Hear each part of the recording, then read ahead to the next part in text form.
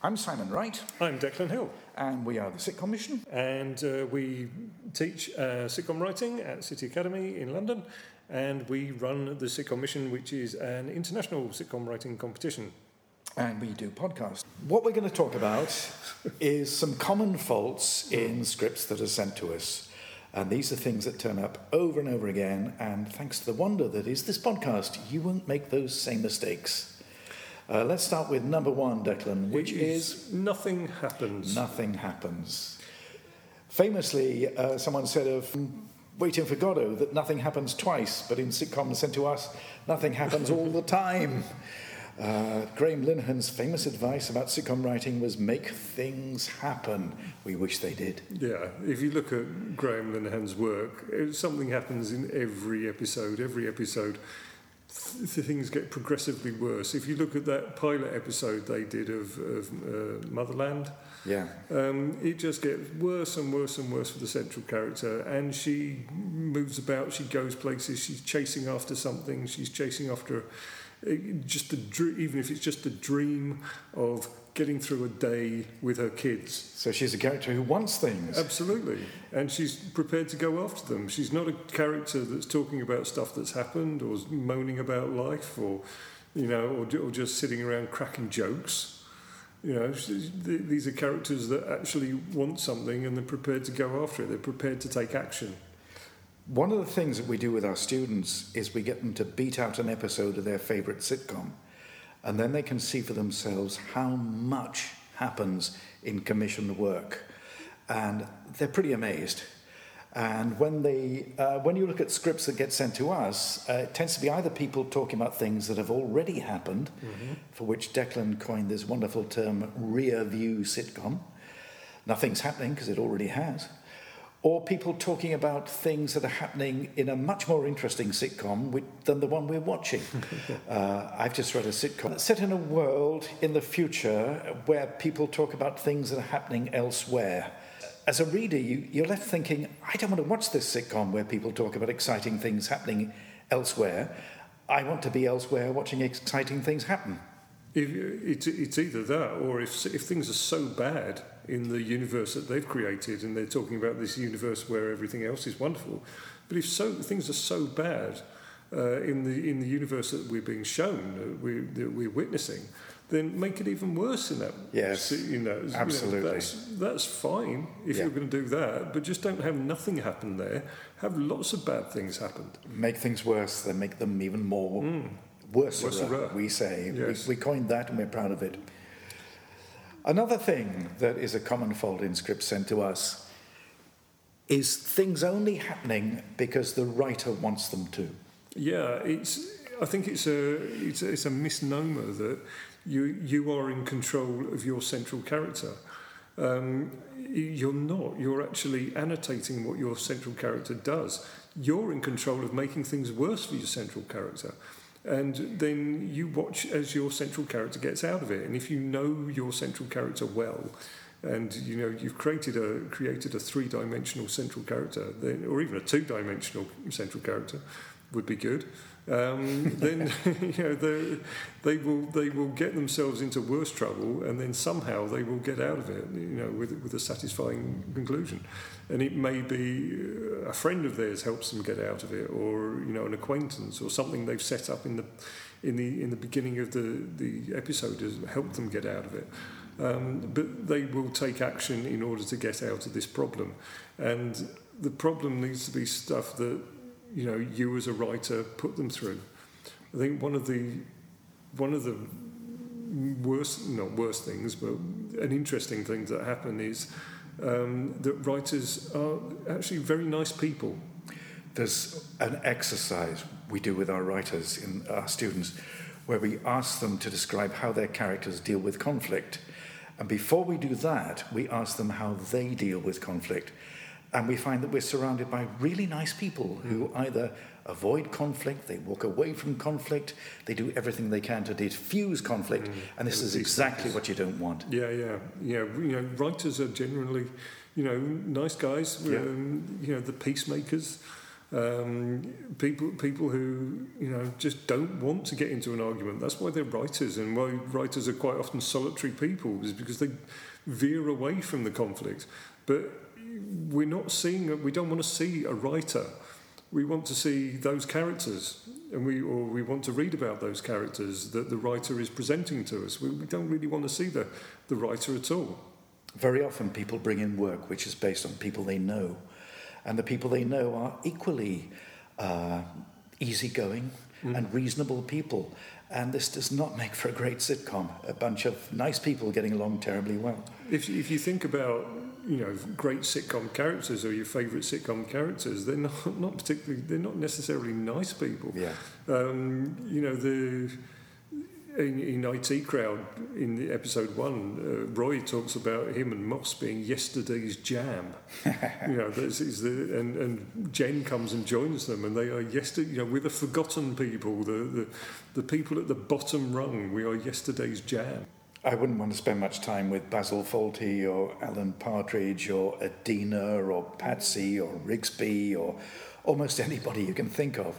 Half an hour at a time is fine. Yeah. Half an hour at a time is good, that you want to spend with these people. At a distance. Yeah, exactly. With the remote control in your hand. And another thing we're going to move on to is it's really dispiriting when you open a script and the first thing you read is somebody speaks to somebody else without any description whatever of the characters.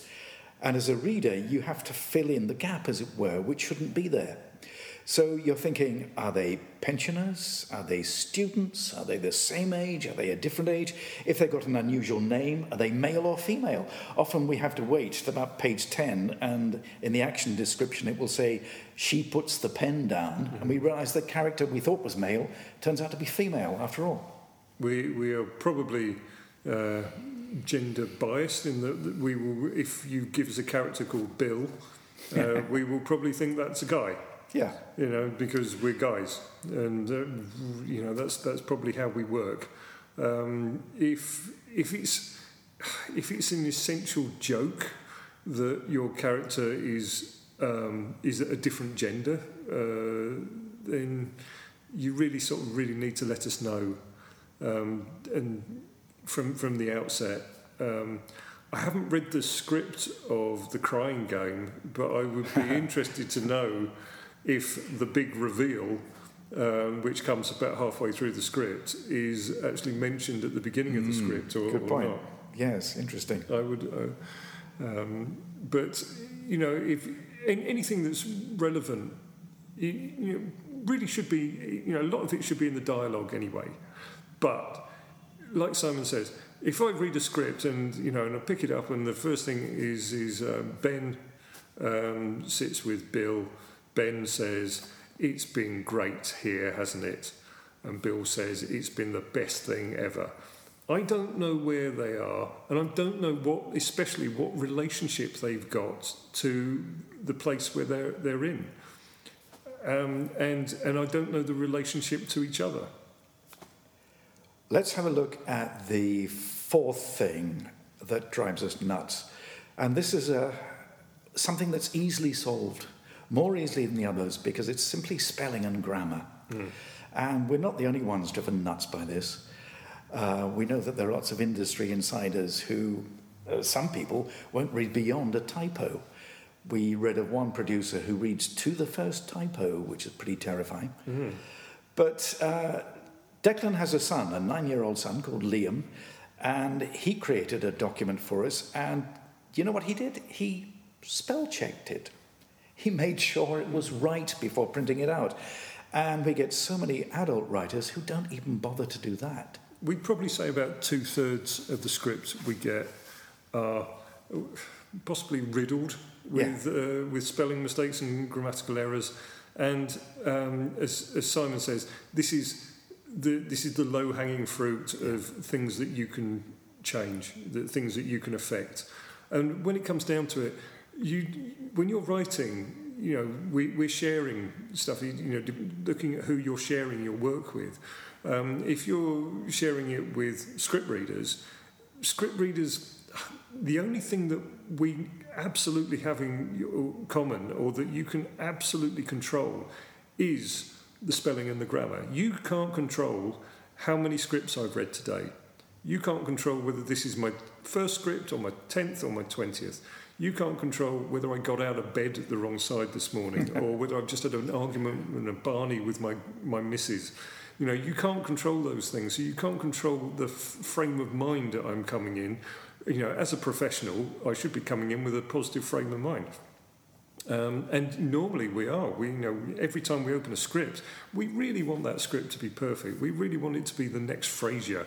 You know, we want to be able to find that because it's kudos for us. We will eat more if we can find that script, and we really hope it's yours.